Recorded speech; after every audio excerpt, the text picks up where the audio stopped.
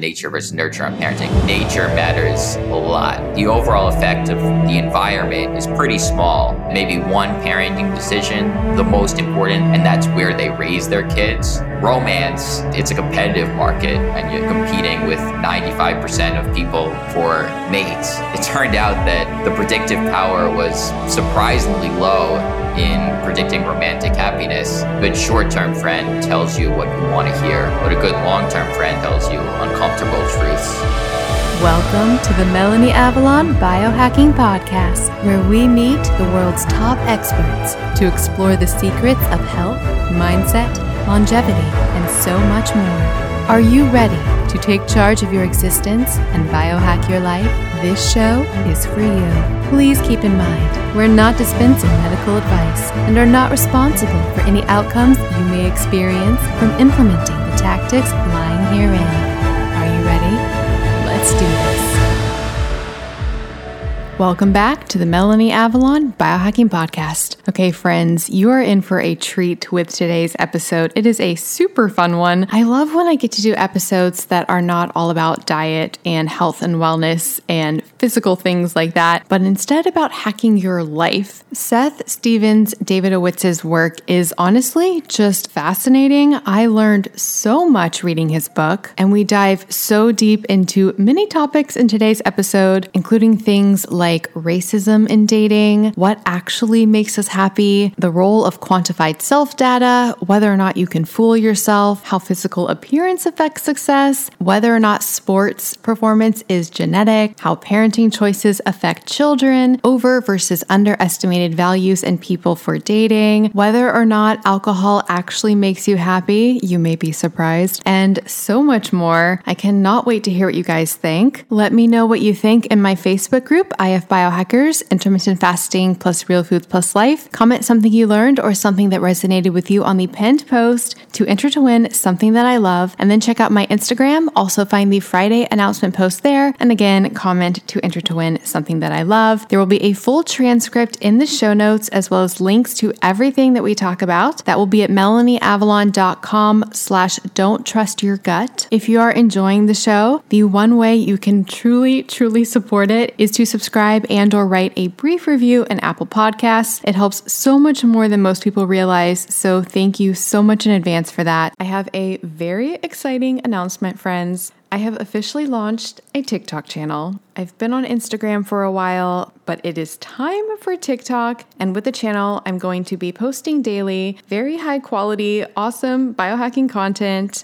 tips and tricks, things from my life. And I really want to bring the glam to biohacking because I feel like biohacking can be very male-centric or focused on a certain type of person. And I just want to break that stereotype and bring all the sparkles. So please join me there. My handle is Melanie Avalon Official. Please let me know what you'd like to see from me, what you think of the content. I do feel pretty shy about it, so please join me so that we can be friends and just go on the most epic biohacking adventure. Okay, friends, Spirulina update. It is still coming. I know it's been taking a while. It's just because I want to make the most ideal Spirulina tablets on the market, ones that are tested for purity and potency and to be free of all pesticides and just the highest quality. So we've got that Spirulina source. It tastes awesome. The issue we're experiencing is that in order to make it into tablets, it requires another ingredient. If you are currently taking Spirulina tablets and they say they are one ingredient, they are not one ingredient. There is something in there that is helping to keep that structure. So we're trying to figure out which route to go with this. It's really fun because I keep trying different samples. I think I know which one I like the most, but we'll see which one I end up picking. Either way, I really love the taste of our Spirulina. It doesn't taste fishy or algae-y, and I really experience the benefits. So stay tuned for that. In the meantime, you can get my other Avalon X supplements at avalonx.us. Friends, have you jumped on the serapeptase bandwagon yet? That's what I launched with, and to this day, it continues to be my most favorite supplement ever. It's a proteolytic enzyme created by the Japanese silkworm. When you take it in the fasted state, it actually breaks down non-living problematic proteins in your body, so it can help address an array of issues. Like I said, it will clear your sinuses, calm inflammation. It may help reduce cholesterol. Studies have shown it can break down amyloid plaque. It can help alleviate pain, and so much more. I take it daily. It is one of the most important supplements in my arsenal. This is the new year. Start it off right. Get some serapeptase.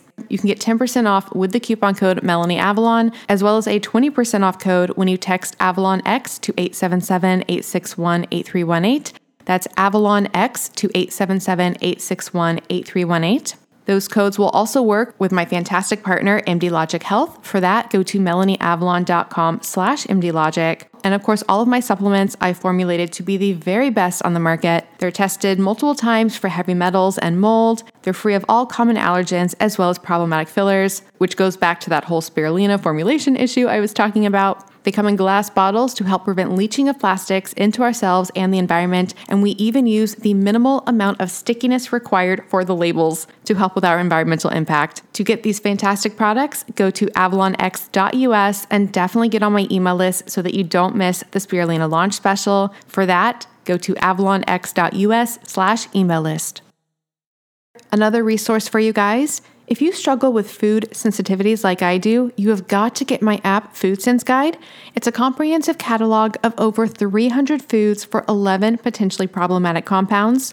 These include things you may be reacting to, like gluten, lectins, FODMAPs, histamine, oxalates, sulfites, thiols, whether or not something is a nightshade, and so much more. It even includes autoimmune paleo AIP status.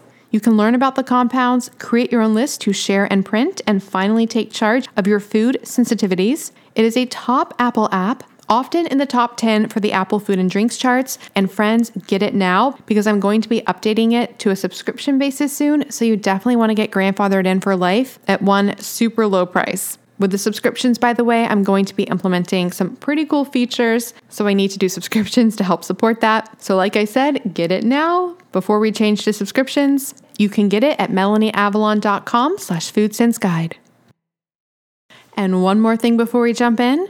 Did you know there are over 1,000 compounds found in conventional skincare and makeup in the US that have been banned in Europe due to their toxicity? If you are using conventional skincare and makeup, you are directly putting into your bloodstream toxic compounds, including obesogens, which can literally cause your body to store and gain weight. So if your diet's not working, you might want to think about what's happening with your skincare and makeup, as well as carcinogens linked to cancer. I'm not making this up, and just endocrine disruptors in general, which mess with our hormones. Thankfully, there's an easy solution to this. There's a company called Beauty Counter, and they were founded on a mission to change this. Every single ingredient is extensively tested to be safe for your skin, so you can truly feel good about what you put on, and their products really work. I am obsessed with their overnight resurfacing peel, their vitamin C serum. They have shampoo and conditioner, skincare lines for every skin type, and incredible makeup. It's so amazing that Tina Fey actually wore all Beauty Counter makeup when she hosted the Golden Globes. So yes, it is high definition camera ready. You can shop with me at beautycounter.com/MelanieAvalon and use the coupon code CLEANFORALL20 to get 20% off site-wide. You can get the latest updates from me, specials, sales, samples, and so much more on my email list. That's at melanieavalon.com/cleanbeauty. And you can join me in my Facebook group, Clean Beauty and Safe Skincare with Melanie Avalon. People share product reviews and their experiences, and I do a giveaway every single week in that group as well. And lastly, if you're thinking of making Clean Beauty and Safe Skincare a part of your future, like I have, I definitely recommend becoming a Band of Beauty member. It's sort of like the Amazon Prime for Clean Beauty. You get 10% back in product credit, free shipping on qualifying orders, and a welcome gift that is worth way more than the price of the year-long membership. It is totally, completely worth it. And I'll put all this information in the show notes.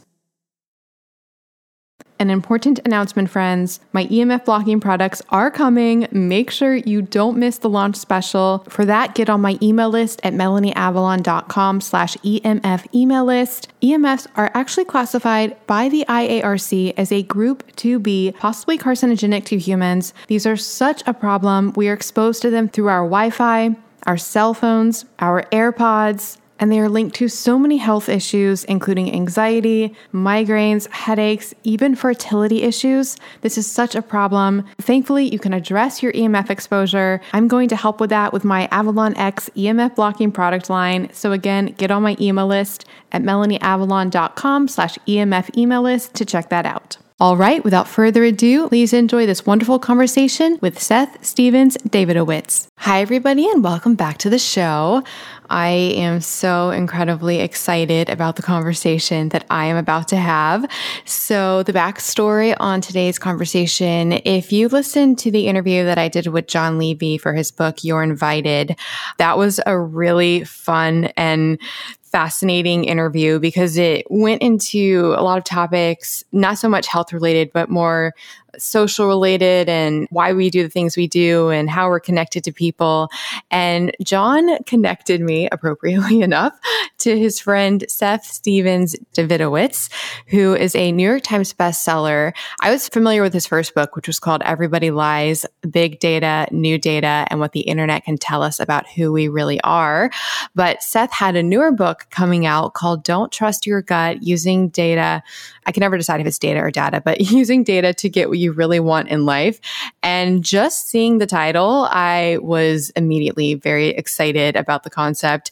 So obviously it was immediate yes. And then I read the book, and this, because I read a lot of books for this show, and this was one of those books where I just so thoroughly enjoyed the experience of reading it. Like literally, it's just a collection of fascinating information about why we do what we do and ultimately how we can potentially get what we want in everything in life. So happiness, romance, our careers, sports. It's fascinating. There's so much information. I have so many questions. I think you guys are really going to enjoy this conversation. So Seth, thank you so much for being here. Thanks so much for having me, Melanie. So to start things off, well, we were talking right before this about how you are, connected to a lot of different social circles. I'm super curious your backstory. So like growing up, when did you become interested in data and information and figuring out like why people do what they do and what they're going to do? How did that happen? My life has been totally, as far as I can tell, just like a lot of random steps that I don't totally understand. I majored in philosophy in college, which I think is only very, very loosely connected to what I now do. As I talk about my book, I wanted to be a professional athlete when I was a kid. That was like all I really wanted, but I had basically no athletic talent.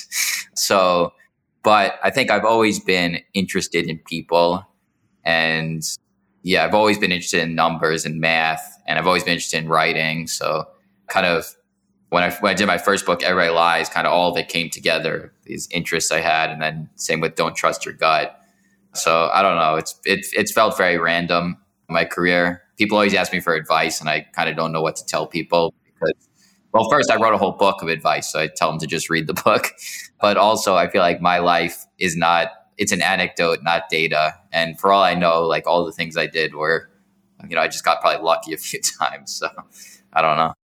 So you just touched on a lot of keywords that I actually had questions about. So that's perfect. Like anecdotes, data, random, luck. I mean, they're like filtered all throughout everything that you just said. So I have this huge haunting question. Just using data and math to predict everything. Can it predict everything? What can it not predict? And then a broader question, which actually might be philosophical, so we can just tie that in too.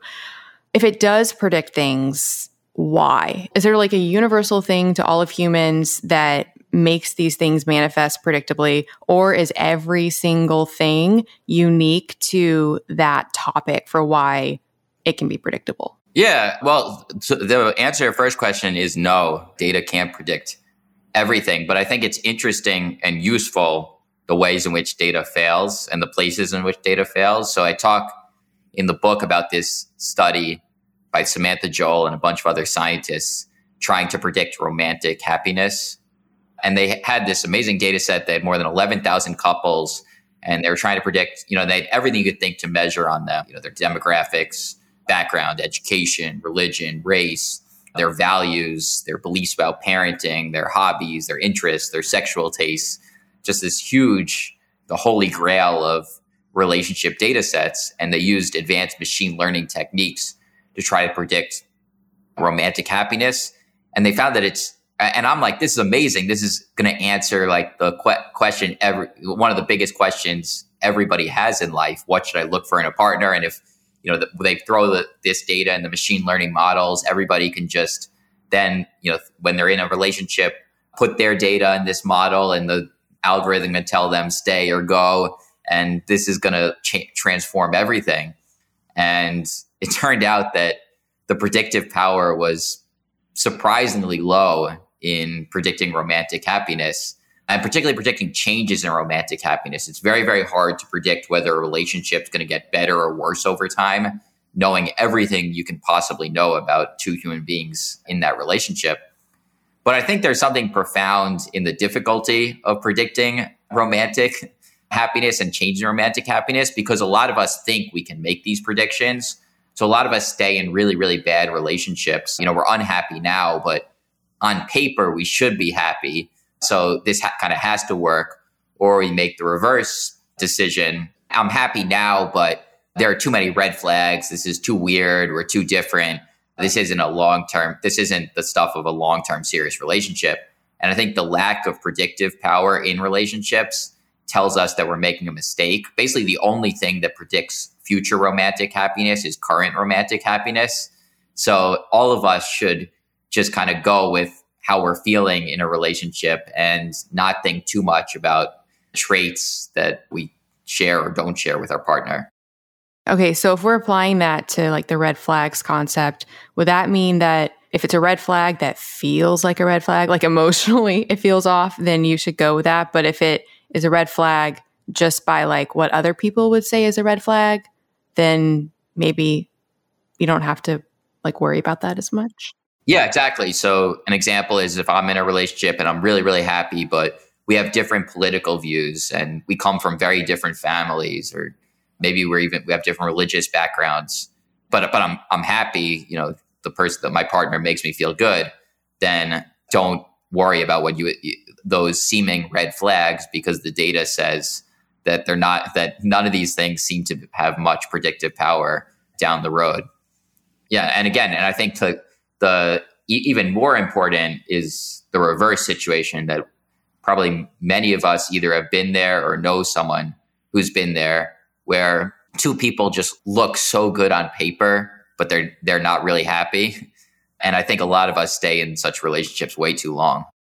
Does that mean like if you go on a first date and you're not feeling it like right away, you should abandon ship? I think that it might take, give it a little longer than a first date. The study, usually it's people are already in relationships for a decent amount of time. So I don't think you can use this right away necessarily on a first date. But definitely if you're in a relationship for a couple months, then you want to just pay attention to whether you're happy with that person or unhappy with that person. Don't pay attention to anything else. So just with gathering this data, before dating apps, how would they gather this? Yeah, so before dating apps, there were these studies, kind of what predicts what makes someone attractive. And it was basically just asking people.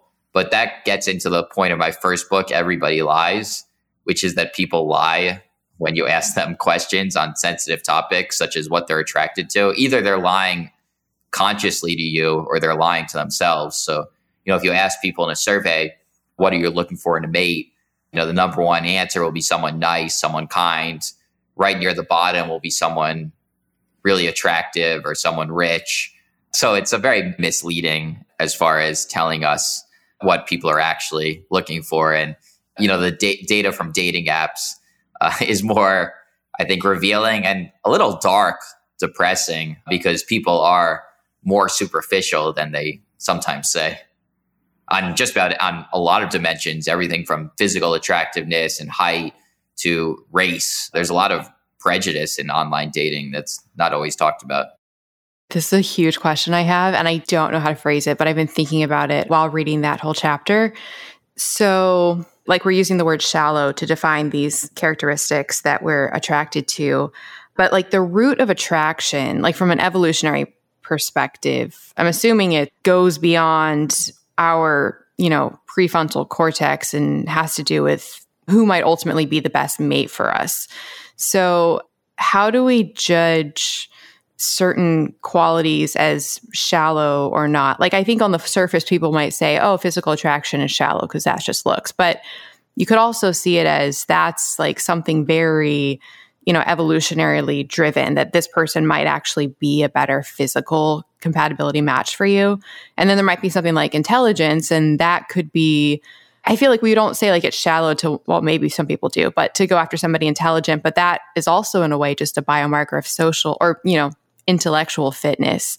So, well, I guess then there's character traits like kindness and compassion. Maybe it's not shallow to want that, but maybe that has an evolutionary spin. I guess, how do we judge? I think there are a couple points that are important to keep in mind. One is that there is at least some evidence that physical attraction can change over time. I talk about a study in the book where they ask college students at the beginning of class, who do you find the most attractive? And everyone kind of agrees it's people who have qualities that from an evolutionary perspective may suggest greater health, like symmetry of their faces. But then at the end of the class, they ask the same people who's the most attractive, and the answers diverge because people start spending time with each other. And some of the people that, initially thought, wow, they're really hot, well, you actually don't connect with them. You're going to find them less attractive. And people who you didn't think were that attractive, you spend a lot of time with them, you do connect with them, you find them more attractive. So it is important to keep in mind that physical attractiveness can grow or shrink over time.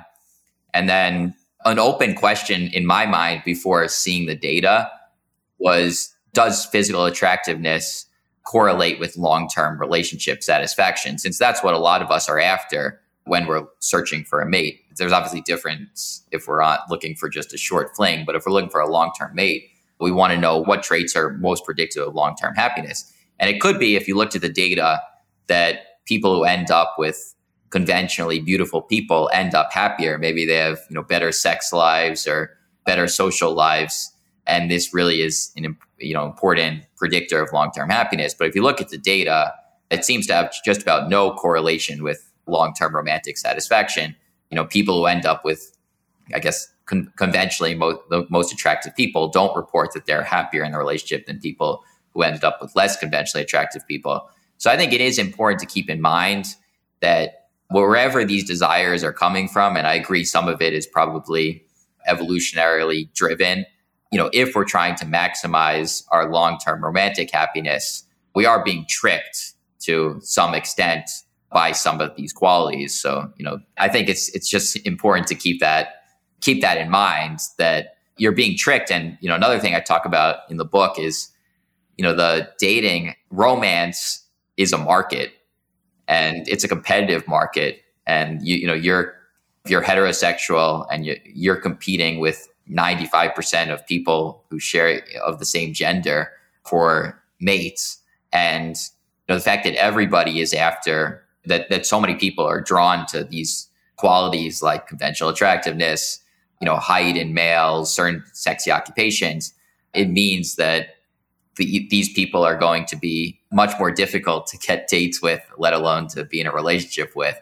So, I think a lot of people who are perpetually single are trying and failing to date beautiful people. That's one of my diagnoses. But, I give people these advice. I told some of my friends, I'm like, the key to dating is, care less about beauty and hotness.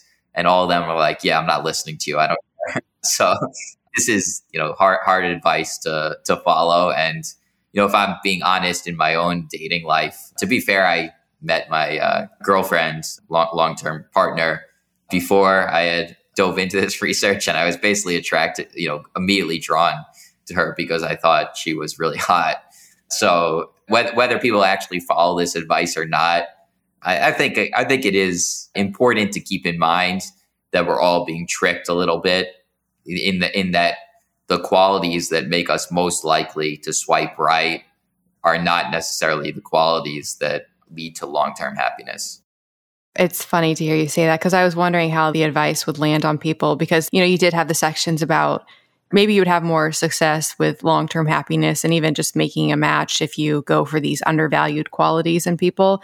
But then I feel like the like happy medium solution that you provided was turning it into a numbers game. Like basically, if you just ask out a lot of people, then the odds go up of making a match with somebody who might fall into your bucket of what you were hoping for with the attractive label. It's so interesting. Do you know if there's data on age differences in relationships, age gaps? I'm asking for personal. I've always dated older, so I'm wondering about that. Yeah, it's a moderate predictor. Remembering from the Samantha Joel study, which I'd have to look at it again. It wasn't like a zero predictor, like attractiveness and height.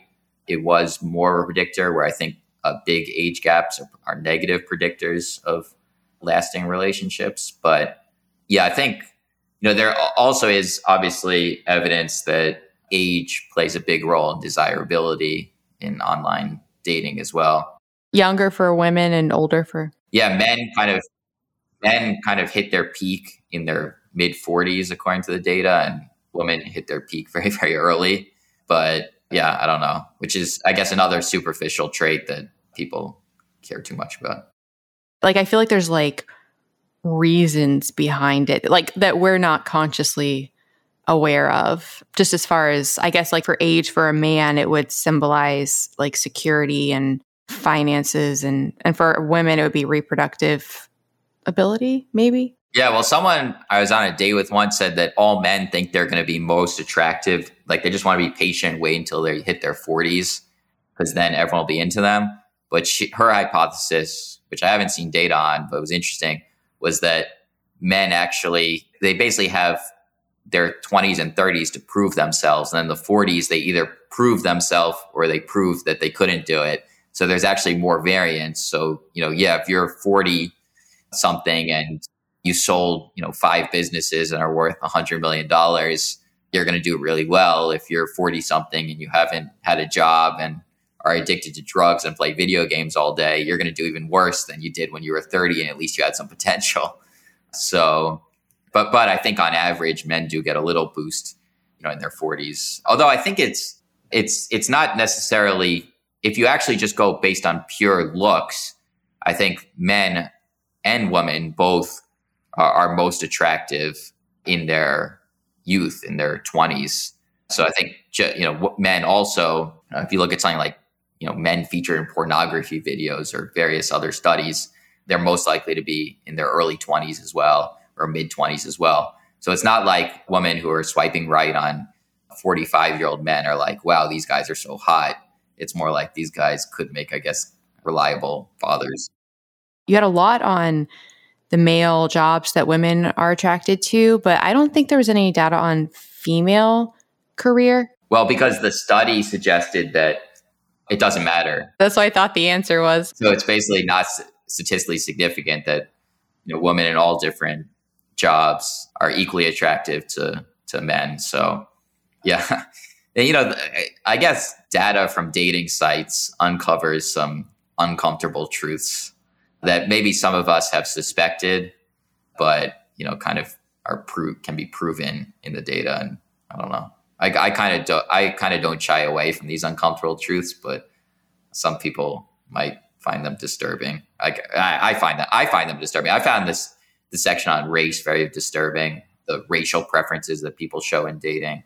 And what were some of those? Well, that African-American women and Asian males face a big penalty in online dating. Again, when we think of racism or discrimination, most of the studies and most of the political activism have focused on, criminal justice system and the employment market. And those are obviously really important. But I think if anything, there's even more evidence for discrimination in the dating market.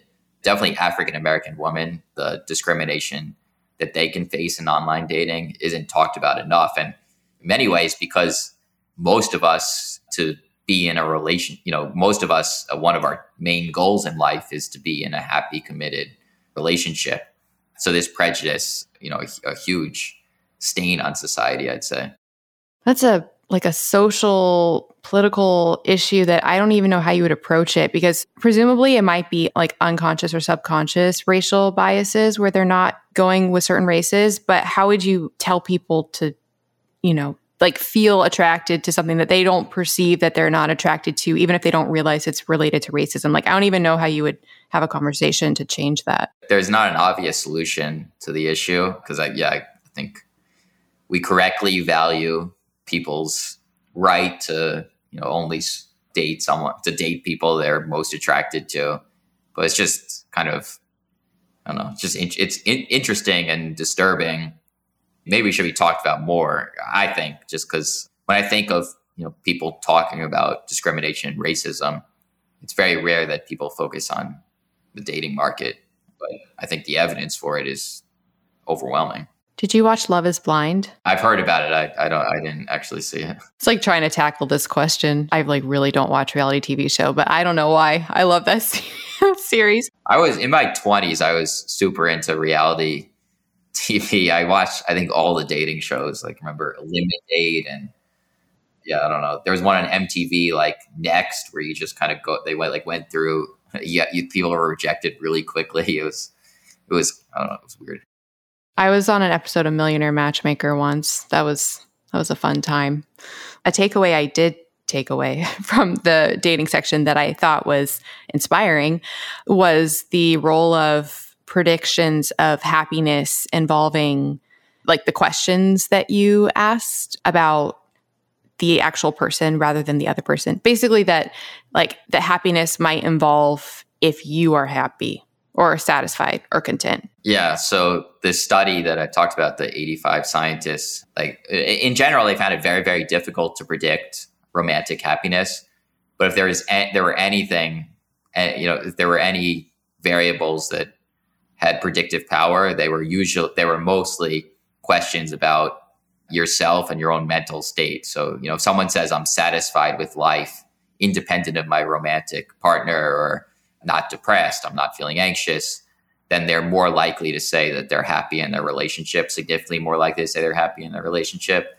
So it kind of goes with this kind of classic advice that someone else can't make you happy until you're happy with yourself. I think there's a lot of truth to that in the data. Sometimes data kind of confirms these cliched pieces of wisdom that annoy me because I'm always like, yeah, how do you know that's true? But actually, once I see the data, I'm like, yeah, it actually is true.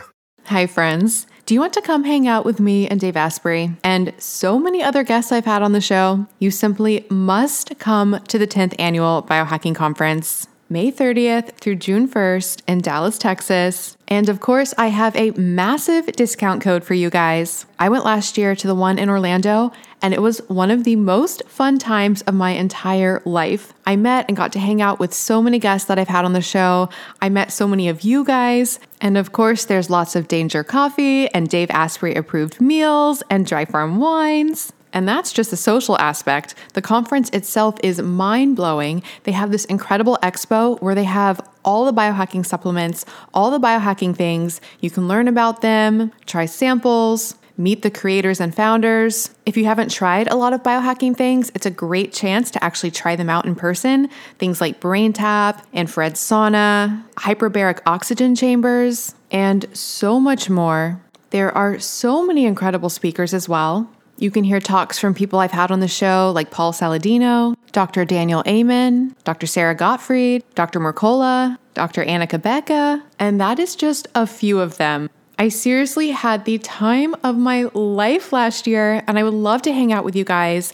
And you can get 35% off tickets. Just go to melanieavalon.com/biohackingconference and use the coupon code BCMelanie to get 35% off your tickets. That's melanieavalon.com/biohackingconference with the code BCMelanie to get 35% off your tickets. This code can be used for general admission or for VIP access. Seating is limited. They do sell out. They sold out last year, so get your ticket now.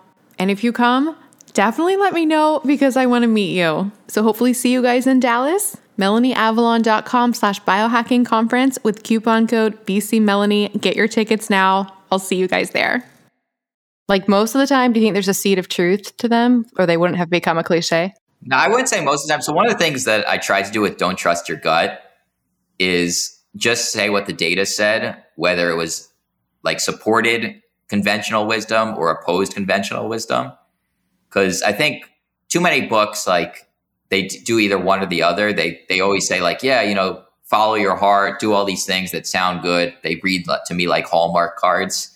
And then too many books do the reverse where they're like, we're going to bust conventional wisdom and show you only things that are counterintuitive.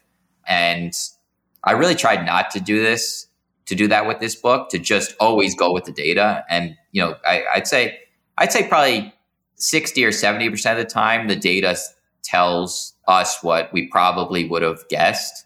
And then 30 to 40% of the time, it tells us something different than what we might have guessed. So that would be kind of my estimate based on after having written this book. And the point I take from that is you basically just can't listen to normal advice because we have no idea whether the advice is true or not. Because 60 or to 70% chance it's true, but 30 to 40% is not true. So you always have to go to the data either to confirm it. Oh yeah, actually you only really can expect to be happy in a relationship once you're happy by yourself, or sometimes it overrules what we might have thought before looking at the data.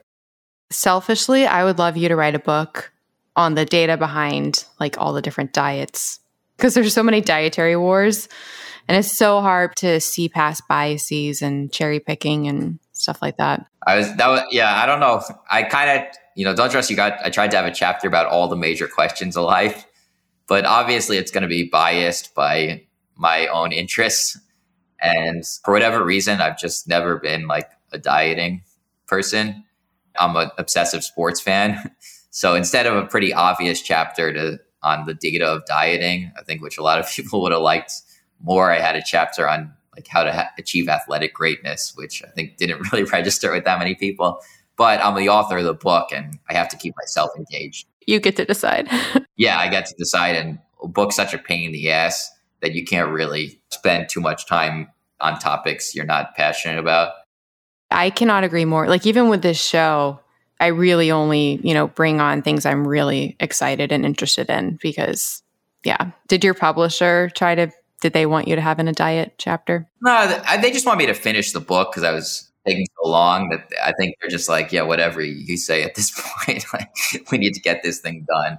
This is taking way too long. But the one thing I will say, I did do a little research on dieting, although I didn't turn it into a whole chapter. And there does seem to be increasing evidence that there's tremendous variance in what diets work for different people, probably having to do with our microbiome.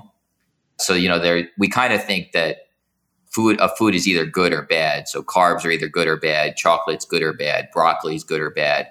And my understanding is the research is moving towards an idea that what is good for one person may be bad for another person, what's bad for one person may be good for another person. So there are some people who might gain weight eating bananas, and other people, more people probably would lose weight, eating fruits and vegetables. So I think, and there's some projects that claim that you can use machine learning and AI to figure out quickly what diet works for you. I think they're not quite there yet, but I think that's where this is ultimately going to land, which is, a personalized diet.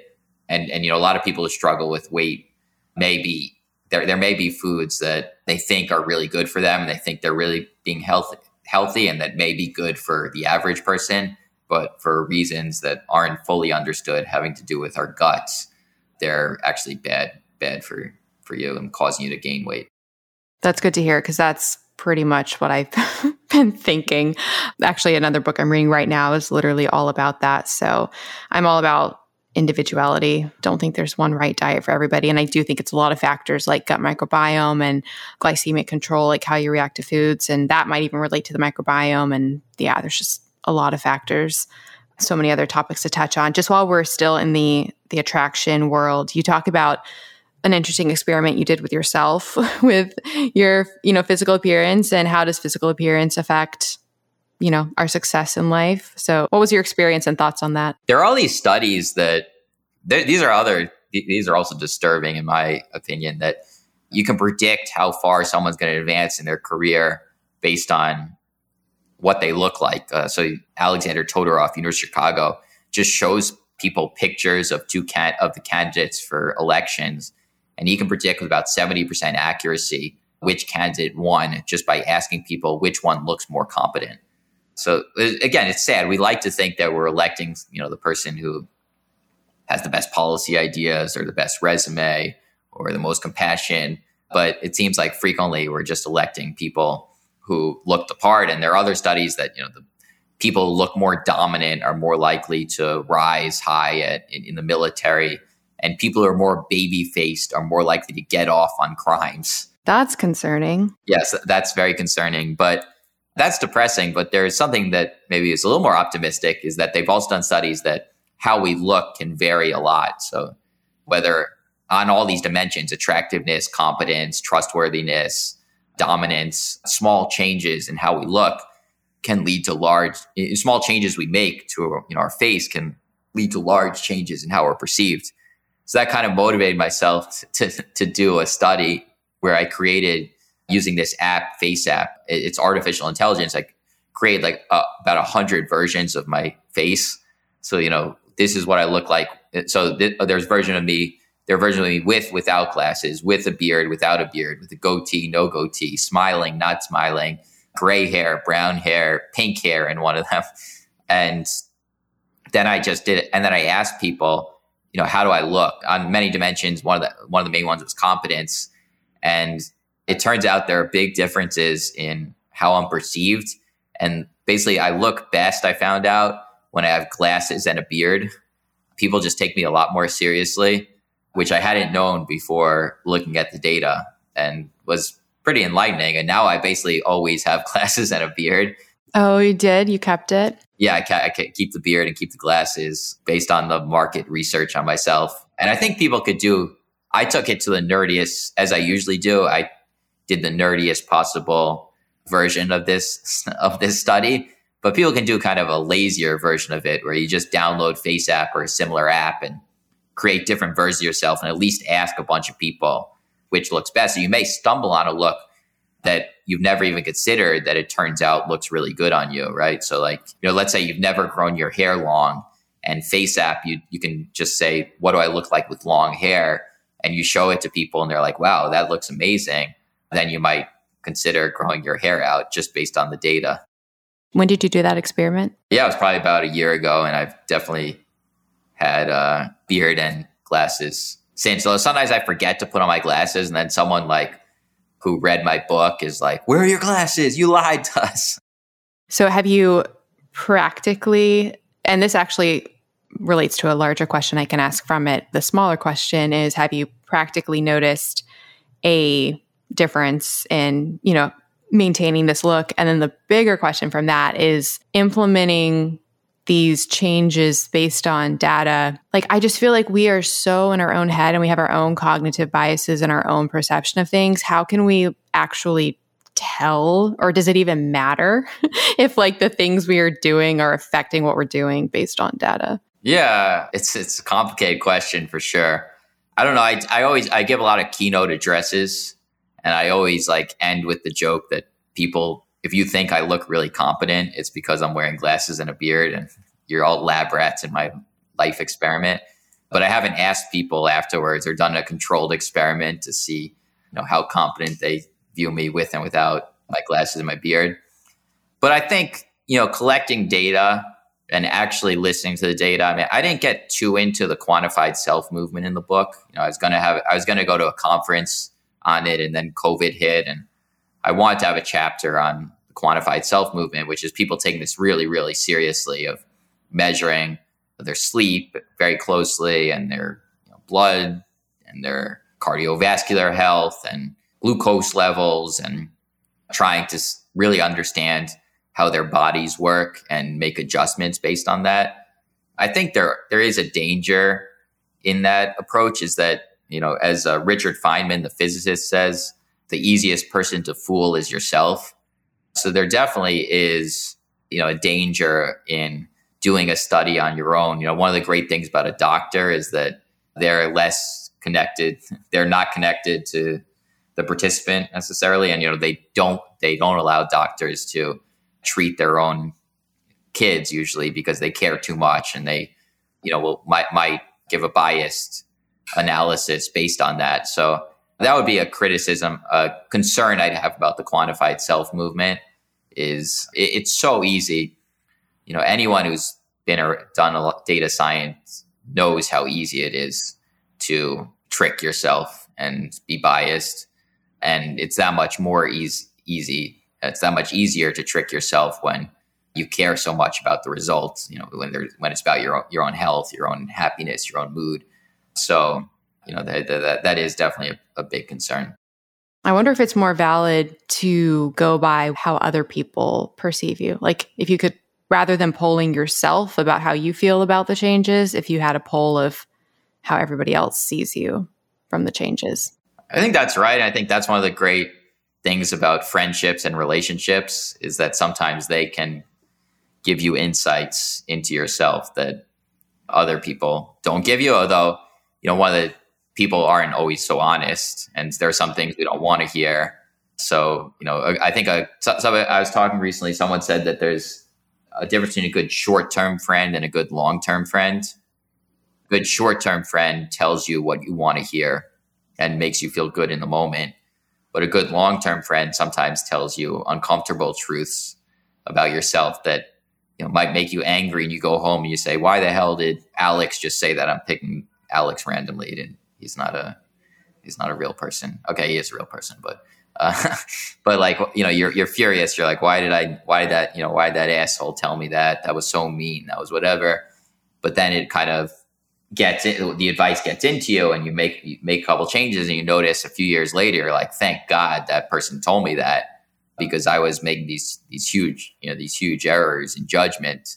Nobody else wanted to tell me these uncomfortable truths. That's really interesting, and especially because I feel like for a lot of people, it might require time in the relationship for them to reach a point where they acquire that trait of telling them. Because in the beginning, I think in order to like groom a friendship, or like there's a fear that you will lose a friend if you tell them the truth, especially if it's like a new friend. It's like something you have to like grow into. Yeah, for sure. Yeah, I'd agree with that. Yeah, I wouldn't recommend, your first meeting with a friend or a first date being like, oh, you look terrible with that dress, looks awful on you. Or, but a couple years down the road, could you say, you could dress a little better. You could, I actually, when I first wrote my book and I started getting some attention, and I was on YouTube, podcasts, and I was on YouTube, and I religiously read all my YouTube comments, and people are like, that's the last thing you should do, because people on YouTube are so mean. But I actually found it very useful for the very reason we're discussing, which is at least they're honest, and people are telling me things that I otherwise didn't know. So they'll say things like, your teeth are yellow. Nobody tells you that in real life because they don't want to be mean. But having gotten that feedback, I got whitening strips. But things like this are so useful, but nobody wants to be the one to tell you, right?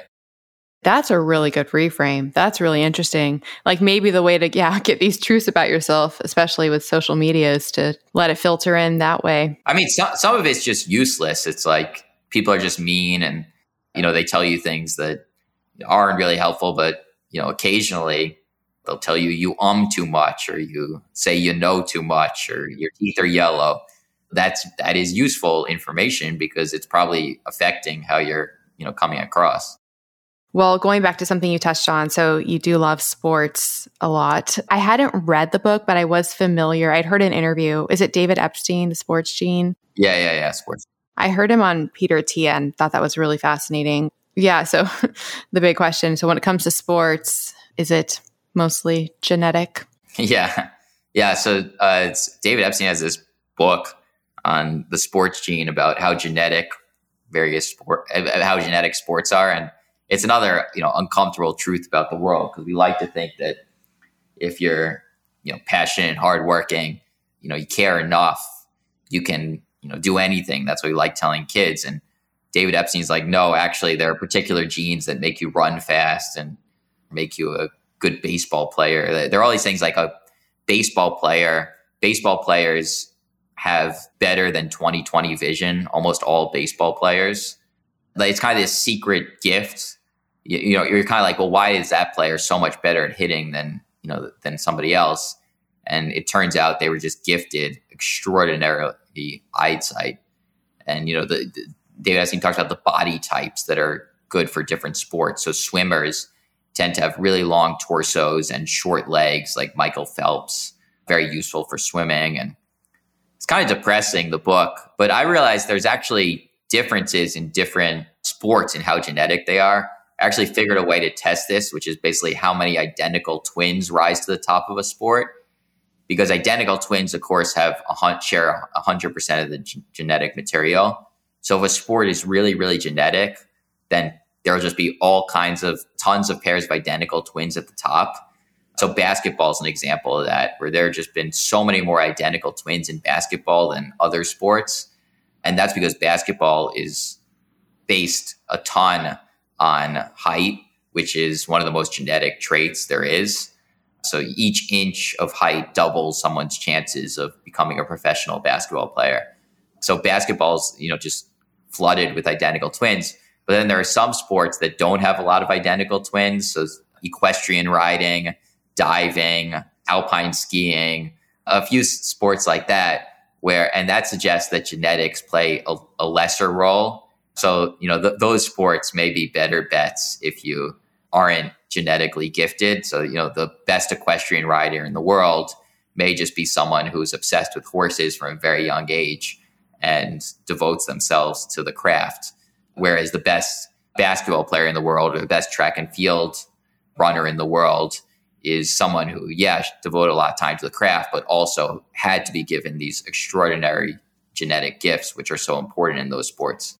Hi, friends. An incredible fasting aid is coffee. Yes, I am all about the coffee. I am a huge fan of its health benefits, as well as how it can support your fast and really help with energy and fat burning. And I have a big announcement. The brand of coffee that I have been drinking for an entire decade now, I am no longer drinking. There's some drama, there's some science, and I'm about to tell you how to get a discount on my new favorite coffee. So I've been drinking the coffee formerly known as Dave Asprey's Bulletproof Coffee for literally a decade. I do not drink it now, so this is not a Bulletproof Coffee commercial, but I started drinking it because I so trusted Dave in his obsession in creating mold-free coffee, because moldy coffee beans is a huge problem, and a lot of people can get health issues, brain fog, and crash after coffee because of the mold contamination.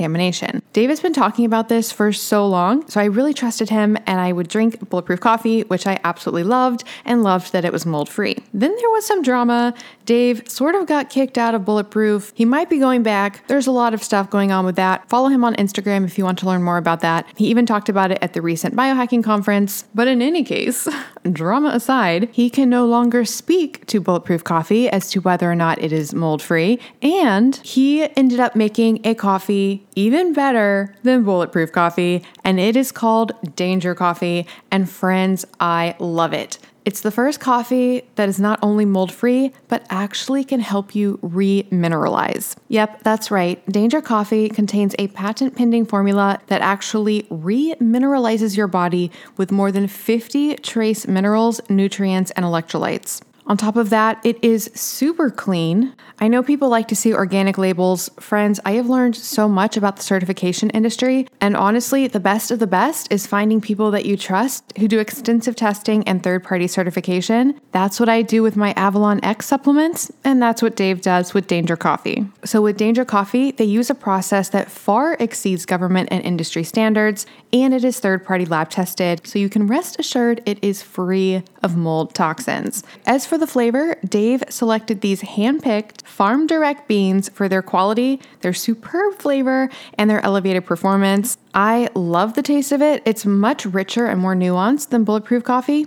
It's honestly one of the best coffees I've ever tasted, and it's so exciting to know that when I'm drinking it, I'm actually helping to remineralize my body. So that's right, if you want your coffee to contain antioxidants, anti-inflammatories, micronutrients, and help optimize your fasting, you want Danger Coffee. And of course, I have a discount for you guys. You can go to melanieavalon.com/dangercoffee and use the coupon code MelanieAvalon to get 10% off. Again, that is melanieavalon.com/dangercoffee with the coupon code MelanieAvalon for 10% off.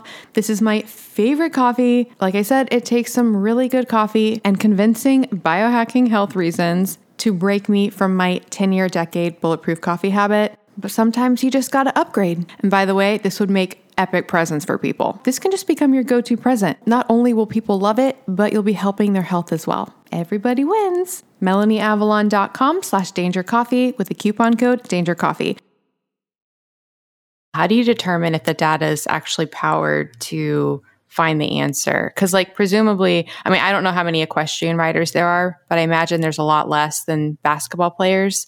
Like, how do you know if you have enough data points? If I wrote it as an academic paper, I would have had confidence intervals and more statistical analysis. But, writing it as a popular book, I didn't want to bog people down. But, you do test to basically say, is there a statistically significant difference? And there definitely is. It turns out one of the reasons I focused on sports, people are like, you could do this analysis for other arenas of life as well. But I focused on sports because there have been so many athletes, in part because of the Olympics, which happens every 4 years and has tons of athletes from around the world, that the sample sizes get pretty large. Where if I tried to study, the genetic component to being a billionaire or being president or even being senator, sample sizes would have been too small to really do the analysis. So that's another one of the reasons I focus on sports is because I'm obsessed with sports. And another reason is because the sample sizes are big enough to get statistical power.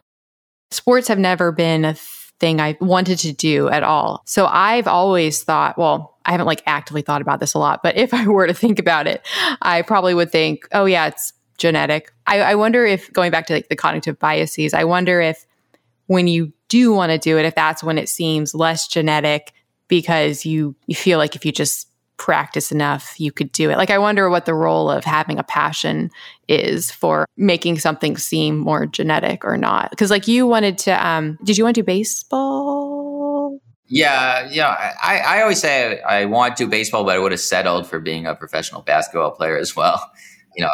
I loved all sports, so I would have taken pretty much anything. But baseball was my biggest love as a kid. And yeah, I definitely, I don't know.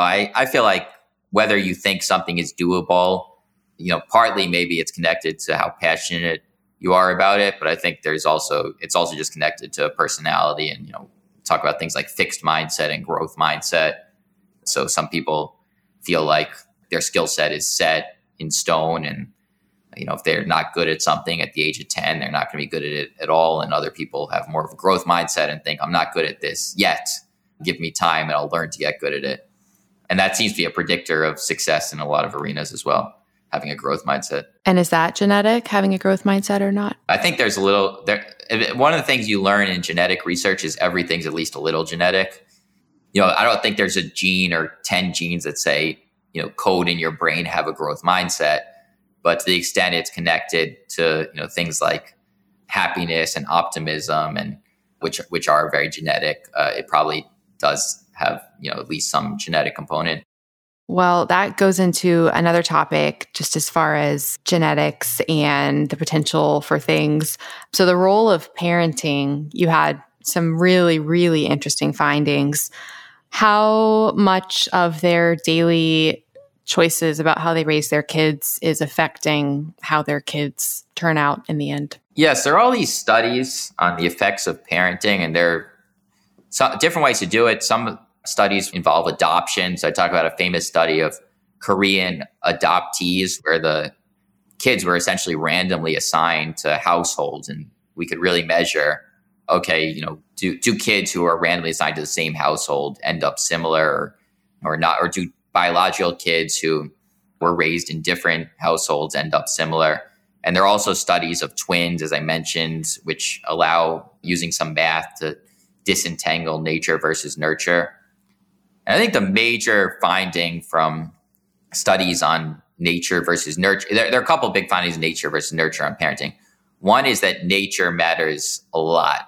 So genetics, just really, really important for just about any outcome you could think to measure happiness, political views, religiosity, income, education, nature, really, really important. Identical twins who are raised apart, they meet for the first time at the age of 30 and they have all these shocking things in common. Nature really matters. The other thing is that the overall effect of the environment is pretty small. It's not zero, but it's not that much. So, a lot of parents think if I raise my kids right, they're going to for sure be happy. Or if I raise my kids right, they're going to be a brain surgeon or they're going to be the next Bill Gates. And that's clearly not true. And that there's just not that much. You can't move the dial that much as a parent. That said, there is some evidence that maybe one parenting decision that people make may be the most important by a pretty wide margin, and that's where they raise their kids. So there's this data from tax records where they've studied kids from the same families, you kind of control for genetics, who are raised in different areas. So maybe there's a 10-year age gap, and one of the kids had their formative years in Los Angeles, and another of the kids had their formative years in Seattle.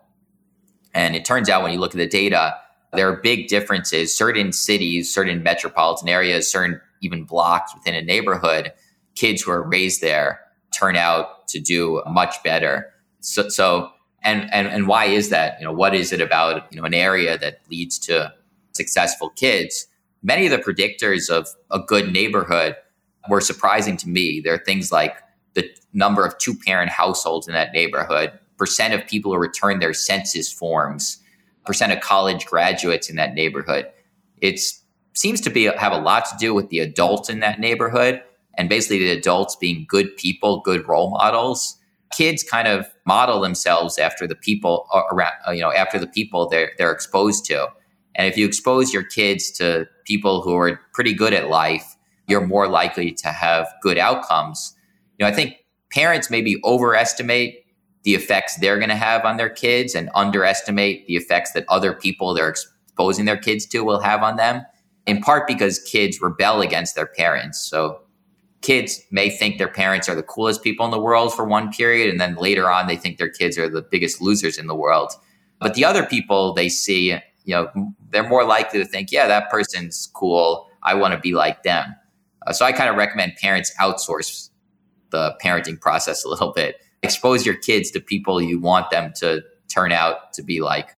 What's interesting about it is that factor of environment is literally, because we're often talking about like genetics versus epigenetics, and epigenetics is the whole thing about environmental influences. So literally this one choice decision is, in a way, environment. And then it makes it even more broad and all encompassing because, maybe we're saying it's just the neighborhood, but it's not really just the neighborhood because that would automatically inform, so many other things. Which makes me wonder, because I thought about this a lot when I was reading the parenting book, and I think about it in similar situations in my life, because you talk about how, parents stress so much about all of these decisions that they have to make for their kids, but really, it doesn't have that much of an influence in the end. My question is, does the collective whole, though, of all of the decisions have an impact? So, maybe this one decision that you make raising your kid doesn't have a huge impact on its own. But if you're applying that mindset of trying to make the best decision for every decision, then does that have an impact? Yeah.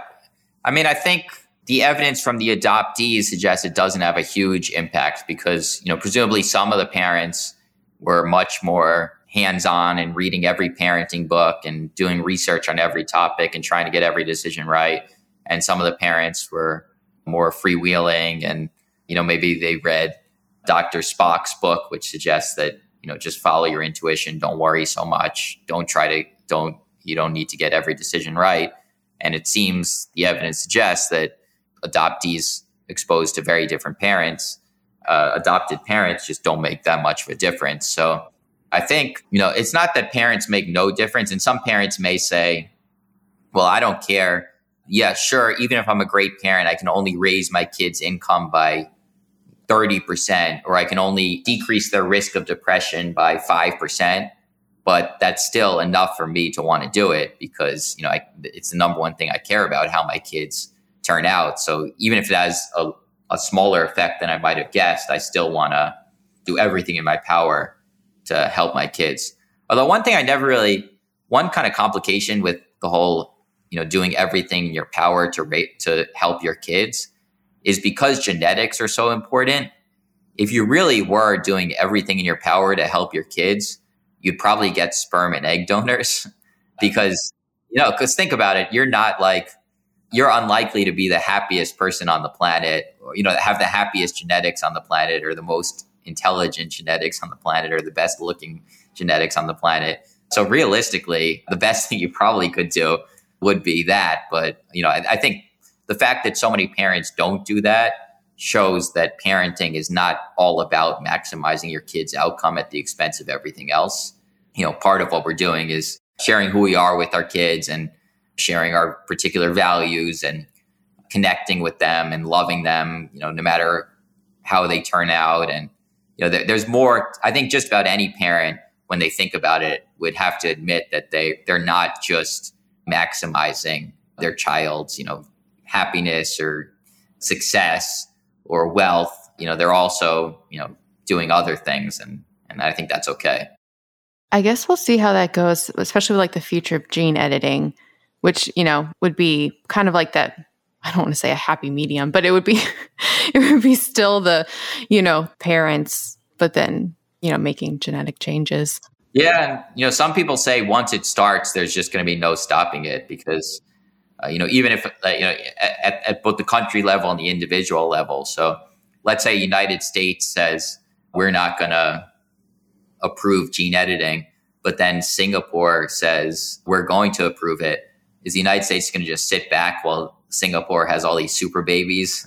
And then at the individual level, you might say, well, I don't believe in gene editing, but then all your friends are editing their babies and having these, designer babies that are great looking and really, really smart and happy. And, are you going to just say, well, I'm not going to give my kids those same gifts? I don't know. I think I kind of agree that there's something to the idea that once it starts, there's just no stopping it. Happiness, is that genetic? Yeah, there definitely is a huge genetic component to happiness and mental health problems, depression, neuroticism, anxiety. It's not as genetic as height or, IQ, but it does have a big genetic component. So I loved the chapter you had on, was it called the Mappiness Project? Yeah. The Mappiness Project, yeah. Yeah. So could you tell listeners a little bit about that project and what they found? Yeah. So I didn't know about the Mappiness Project before I started researching this book. It's co-founded by two British economists, George McCarran and Susanna Murato. And they ping people at different times. They ping people at different times of the day. And they ask them some basic questions. Who are you with? What are you doing? And how happy are you? 0 to 100. So you can imagine, if you were participating in this project right now, you'd probably say, I'm by myself and I'm listening to a podcast and I'm 100 happiness because this is so fascinating. Or I hope. You bet it is. And then later in the day, you'd say, with my romantic partner and, we're eating dinner and I'm a 60 out of 100. And you keep on doing this. 60,000 people did this multiple times to the point they had 3 million happiness points. And they could answer all these really, really interesting questions that obviously everybody cares about, like what activities make people happy, what people make people happy. They could even do things because it was done with iPhones, even if they didn't ask people, where are you? They knew people's GPS. So they could answer questions like, are there certain environments that make us happy? They didn't ask people, what's the weather outside, but they knew what time it was and where people were. So they could say, what kind of weather makes people happy? So in my opinion, it was a revolutionary project that taught us all kinds of things about happiness. Now, one of the main things that it taught us is the things that make people happy are pretty freaking obvious. Being with a romantic partner, nice days, being in nature, particularly near water, certain activities, socializing, having sex, not rocket science, but I think there's profundity in the obviousness of the data because so many of us do these things that don't make us happy and we don't do these obvious things that do make us happy.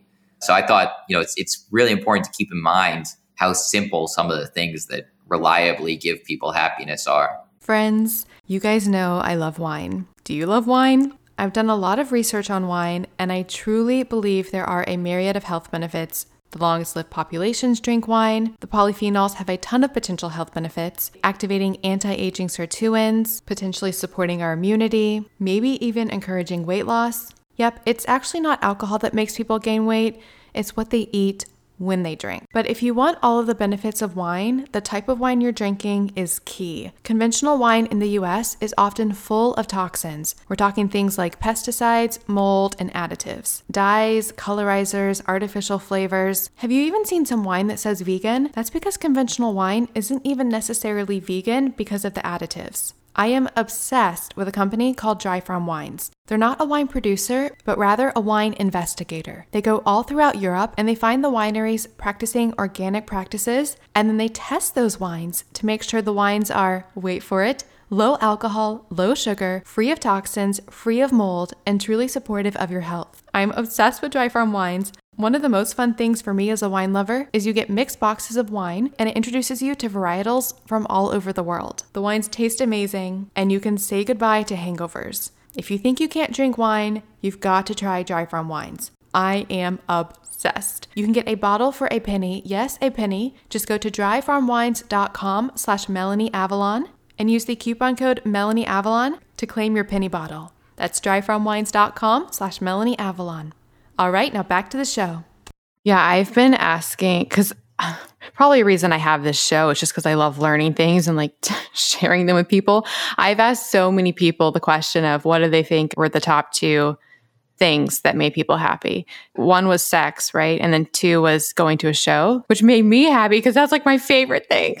So that was fantastic. People are all over the place. You'd think these things are obvious, like, oh yeah, sex would give the most pleasure, I guess. But, I do the same thing when I give a talk. I say, what's the number one activity? And people say, relaxing, eating. Some people even say watching TV, like lying on the couch. And those activities, tend to be actually below average scoring activities. And I very rarely does somebody say gardening, which is one of the top activities, or going to a show doesn't, usually score that high. I think people might not say sex because they're feeling sheepish.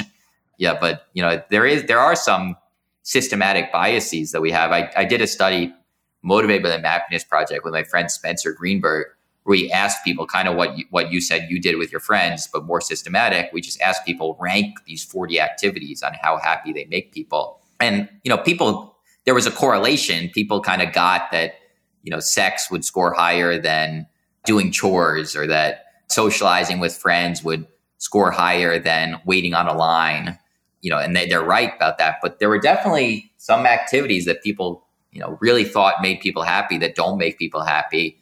Conversely, some activities that people thought don't make people happy that do make people really happy. One of the biases seemed to be that people think that lazy activities make people happy, and they really don't.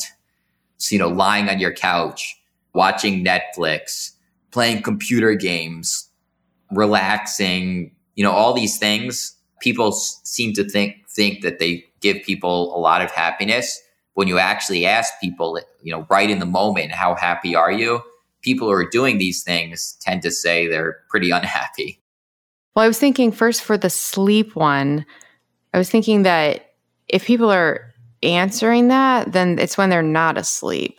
There are some imperfections in the project, I would say. They do give people time to respond. So if you get beeped, you can say up to 60 minutes later, how were you feeling when you were beeped and what were you doing? So that could explain some of the sleep one. I think even so, do people know how happy they are when they're when they're not fully conscious? I think there were some issues, it wasn't a perfectly designed study, in part because there's no such thing as a perfectly designed study. And a lot of activities were grouped together that I thought maybe shouldn't be grouped together. So like shopping and errands, two completely different things. Traveling and commuting. Oh, those are way different. Yeah. Yeah, there's a difference between being on the subway at 8 a.m. and being in the Caribbean with your friends by the beach or something. So it wasn't a perfect study, but don't let the perfect be the enemy of the good. It still taught us, I think, more than we've ever known about happiness. And I'm sure there have been, I talk about other projects that have been motivated by happiness. And so I think more and more people are creating these apps. And I think within, 10 years, we're going to know way more about all what really makes people happy. I really thought the findings on alcohol and happiness were interesting. What were some of them? Yeah, that was a study from McCarran and Geiger, and they studied the effects of drinking, and they found that, maybe not surprisingly, drinking does give a boost in mood. But the interesting thing was it only gives a boost in mood for certain activities, and they tend to be the activities that people don't tend to use alcohol for. So drinking gives a boost in mood when you're like doing chores. So you're doing the dishes. You're going to be much happier if you're doing the dishes and have a glass of wine, or you're in the shower. But booze doesn't give a big mood boost when you're doing something exciting, having sex, socializing, being out with friends more generally. Then you don't really get a mood boost. And of course, that's exactly how most people use alcohol. It's like, I'm having so much fun with my friends out at the club, I'm going to drink to make this an even more epic night. And the data suggests that basically doesn't work, that you're going to have fun with your friends with or without alcohol. But, maybe, obviously a huge danger giving this advice, because a lot of people do have problems with alcoholism. And I don't want to encourage people who shouldn't be utilizing this strategy. But I, who tend not to have, either myself or my family have problems with alcoholism, I have occasionally found myself having a glass of wine when I'm doing the dishes based on this mappiness study. It's so funny. Yeah, I've been sharing that with a lot of people. And I found it interesting. I don't know if it was that study. One of them was talking about next day happiness effect from alcohol. It was counterintuitive. Yeah, it actually didn't have a big effect. So I would have thought, you're really happy when you drink, but the next day you pay for it and you feel horrible. And they found that that's not actually the true, that you go back to pretty much where you would have been on average. Certainly sometimes, we've all had a horrible hangover, and maybe if you have, may also be a limitation of the study that if you have 8 drinks, you're too drunk to answer the mappiness survey. There are all kinds of limitations, with this methodology. But on balance, I think I took from this study that, with a huge caveat, huge caveat, that alcohol can be dangerous to people with an addictive personality. There definitely is there is a role for alcohol and perhaps other substances as well in boosting your mood. But we probably use it wrong by, trying to, getting drunk on Saturday night with our friends maybe isn't actually a great mood booster. Like, I love wine and I have a nightly glass of wine. And out of curiosity, I went a year without any wine because I just felt like, I'm like a very happy person. That's another question about stats on happiness. They say I don't even know who they is, but they say you're happier without these substances. So I was like, okay, I won't drink for a year and see if I'm happier. And at the end I was like, I feel happier with my, with wine. Yeah. My parents, the usual parental advice is always like, stay away from substances. And my parents have told, I think, all 3 of their kids, me, my sister, and my brother, that we could use substances a little more, because a lot of times we go out to dinner and we're the teetotalers. And, my parents are like, no, you have a glass of wine. So I think all the siblings are. Yeah, we're like, yeah, definitely. My sister in particular, and she almost never has a glass of wine. My parents are always like, come on, have a drink, lighten up, relax. And I think the data says that's not crazy. But of course, there's this huge caveat that, whatever percent of the population, I don't know off the top of my head, does have tendency towards alcoholism, and they have, a glass of wine and they soon have, a whole bottle of vodka. Just looking at like the supercentenarian studies and like the long-lived cultures, they all, except for the Seventh-day Adventists, include alcohol, which I find interesting. Although there's a recent study that the supercentenarians are largely due to clerical errors. Like, they've done studies that when birth certificates became more official, then the rates of centenarians and supercentenarians just like dropped precipitously. I saw some stuff about that. Yeah. So, and even some of the areas that supposedly produced a lot of people who lived a very long time were areas that just had really bad record keeping. So I think we're going to have to reevaluate some of the analysis of what leads to long life. But I have read some of the same things you've read, the importance of social connection. And so I think it remains to be seen which of these findings survive better record keeping. One last topic we could touch on. I'm curious. So your job, so success in business. So what you're doing, is that something that normally leads to business success? Yeah. So in some ways it is. Well, one of the, I talk about the data from tax records. So basically just studies in the last 3 or 4 years, they've analyzed de-identified tax records of, the entire top 1%, top 0.1%. And they're really telling us, okay, what it takes to get rich. And, one of the things, there's a sentence in one of the major studies that the typical rich American is the owner of a regional business, such as an auto dealership or beverage distribution company.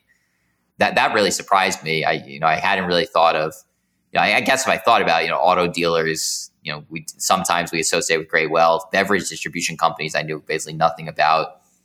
It's all these basically local monopolies. Basically, you want to own a business that allows for a local monopoly.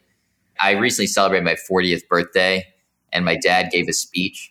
Oh, happy late birthday. Thanks. My dad gave a speech where he just roasted me for exactly what you're saying. He's like, you don't do any of the things you suggest in your book. He started with saying, Seth says that the path to wealth is owning an auto dealership. Seth doesn't own an auto dealership.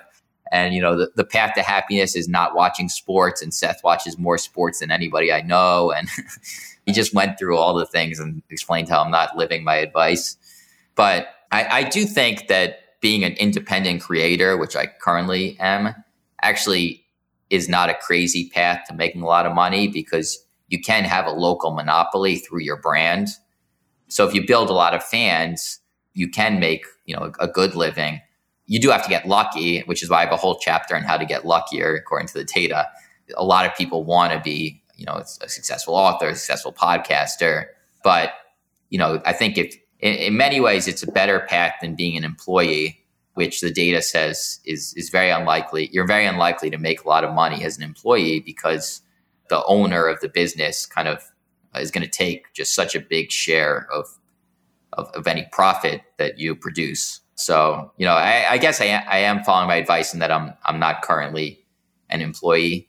And I have made, this catches me by surprise, but I was a data scientist at Google. And I've actually probably made 2 to 3 times more as an independent creator on average than I was as a data scientist at Google. Because, as an independent creator, I do get to keep, more of my product than you do as an employee for even a great company like Google. And why did you leave Google? You shared that story. I signed this book contract, and I just wanted to focus more on my writing. So, and the book contract was paying me more than my Google salary at that time. So I just wanted to give it a shot. I was pretty young. I was like, when I did that, I was about 30, and I'm like, this is my one shot to do something I'm really passionate about and really love. So. Oh, that's amazing. Wow. You had said something about like Google picking a shade of blue. Oh, that has nothing to do with me. That was a designer quit. A designer quit the company at Google, quit Google because to decide what blue to show their users on on links, they did all these random experiments on 40 different shades of blue. And the designer was so furious. He's like, this is not art. This is commerce. I'm quitting my job. Okay, that's so funny. Well, it was motivating speaking to that concept, because I think for a lot of people, especially if they are in a typical 9-to-5 job or a salary job, and I'm not saying, and you talk about this, like there are people who obviously do make a lot of money in those, avenues, but there seems to be a lot of potential for, even more being self-employed. Yeah, but you got to hustle your ass off. No kidding. It was interesting to me to read, because going back to like the fan thing, I was like, oh, well, this is like kind of exactly what I am doing. So maybe that's why it's working. Like the, cultivating your own brand so you're not imposed on by other conflicts and competition and things like that. But it was very motivating, because you were saying how like in the media with like self-starters and entrepreneurs, the media makes it seem like it's people like really young that are doing this, but really it's older, and like you have like a long time to potentially still make it. Yeah, there are these studies on successful entrepreneurs, and The average age of a successful entrepreneur is about 45. Even in tech, which everyone thinks that you have to be really, really young to be a successful tech entrepreneur, and it's just not true. And yeah, I think a lot of people find that encouraging, that a 60-year-old entrepreneur has 3 times higher success rate than a 30-year-old entrepreneur. And most people don't think of a 60-year-old entrepreneur. So I think that is encouraging. Like somebody starting at 60 or somebody who... Yeah, someone starting a business at 60, yeah. Wow, that is really motivating. Yeah, so that's motivating for just about everybody, I guess, except for people in their 80s. Do you know if there's a sex there? Like, is that just men? They didn't break it down by gender, no. Yeah, that'd be interesting. Well, a unifying question that kind of brings everything together is applying this data personally. So like for me, like when I read the happiness chapter and it was saying that people are happy like in warm weather and not cold, like I love cold and I like don't like warm. And like, so there's some things, and that's just a very specific example, but there's some things where it's just like not me, for example. So in those situations, if the data just literally doesn't apply, like it's just like not what I like, does it still apply a little, or do you have to throw out stuff that just for whatever reason doesn't apply to you? Definitely there's individual variation in everything, and including what makes us happy. And I think as more of these projects like Mappiness are created, maybe the next level is to explore more of the individual variation. That said, I think there is a danger in thinking that you're so unique. One of my favorite studies is they've compared introverts and self-described introverts and extroverts, the mood boost they get from being around other people. And the mood boost is exactly the same. Introverts get just as big a mood boost as extroverts do. Even though if you asked introverts, they say that they predict they would get a lower mood boost because they think, they like solitude, they crave solitude. So that shows that there can be some danger in thinking, everybody else likes gardening, but I like watching Netflix, or, everybody else likes hanging out with their friends, but I like being by myself, or, even everybody else likes 80 degrees and sunny, but I like seasons. I'm not saying you're wrong. I'm sure there are some people who, do like more the cold, do like seasons, but we do have to be careful, I think, thinking we're unique in these arenas. Probably, and I think anybody would be wise to at least try the things that make the average person happy, give them more of a shot, even if we think they wouldn't work for us. That was a really fascinating thing that you talked about like the memory of happiness and how it might actually be having an effect on drug trials with medications because people don't accurately remember. Exactly. Anytime we're trying to make sense of our happiness, we have to keep in mind that we have terrible memories when it comes to what made us happy. And I talk about these studies of colonoscopies where they ask people during the colonoscopy, they say how much pain they're in. And then after the fact, they say, how much pain were you in? And there's almost no correlation between how much pain they were actually in and how much pain they remember being in. And I think, so all of us, yes, that's another reason to kind of distrust our own intuition around what makes us happy, that we have these faulty memories. And you might, I'm not picking on you for the weather thing. I'm sure, I suspect you do have a different reaction to the weather than maybe the average person, but maybe, you remember some glorious winter days, and you forget glorious summer days. I'm not saying that that's true, but, we do have to be careful in trying to recognize patterns between our activities, our environment, and our happiness. We do have to keep in mind we can very easily misremember our prior moods. I could not agree more. Like the one thing I always say is that the only thing I know is that I know nothing. And I always mention this on the show, but ever since I read the split brain patient studies where they would show like people who had some sort of disconnection between the hemispheres of their brain, like show them things that only one part of their brain saw and then ask them why they did things that they did. And like the language part of the brain would just make up stories about it. I was like, okay, I know nothing, like literally. So Well, thank you so much. This has been absolutely incredible. The last question that I ask every single guest on this show, and it's just because I realize more and more each day how important mindset is, and it actually relates to something that was found in the happiness data about the present moment. What is something that you're grateful for? It's hard to pick one because I'm grateful for so many things, but certainly my family, even though I claim that in the book that parents don't matter that much, I definitely feel gratitude towards the parents I have and the siblings I have and the cousins I have. Just have a very warm, loving, nurturing, supportive, non-judgmental family. And I feel very, very lucky because a lot of people do not have that. I love that so much. I literally, when I read your acknowledgments, because I remember when I wrote my acknowledgments for my book, it was a very similar vibe. Like, I feel like you and I are grateful for very similar things in that regard. Well, thank you so much. Like I said, so thoroughly enjoyed your work. I've been just telling everybody about it. Do you have another book coming out? Not in the near future, but I probably will write another book at some point. Well, I will eagerly look forward to it. How can people best follow your work? I'm on Twitter, Seth S_D. That might be the best way. Okay, awesome. Well, I'll put links to everything in the show notes. Thank you again so much and enjoy the rest of your day. Thanks, Melanie. Thanks, Seth. Bye. Thank you so much for listening to the Melanie Avalon Biohacking Podcast. For more information, you can check out my book, What When Wine?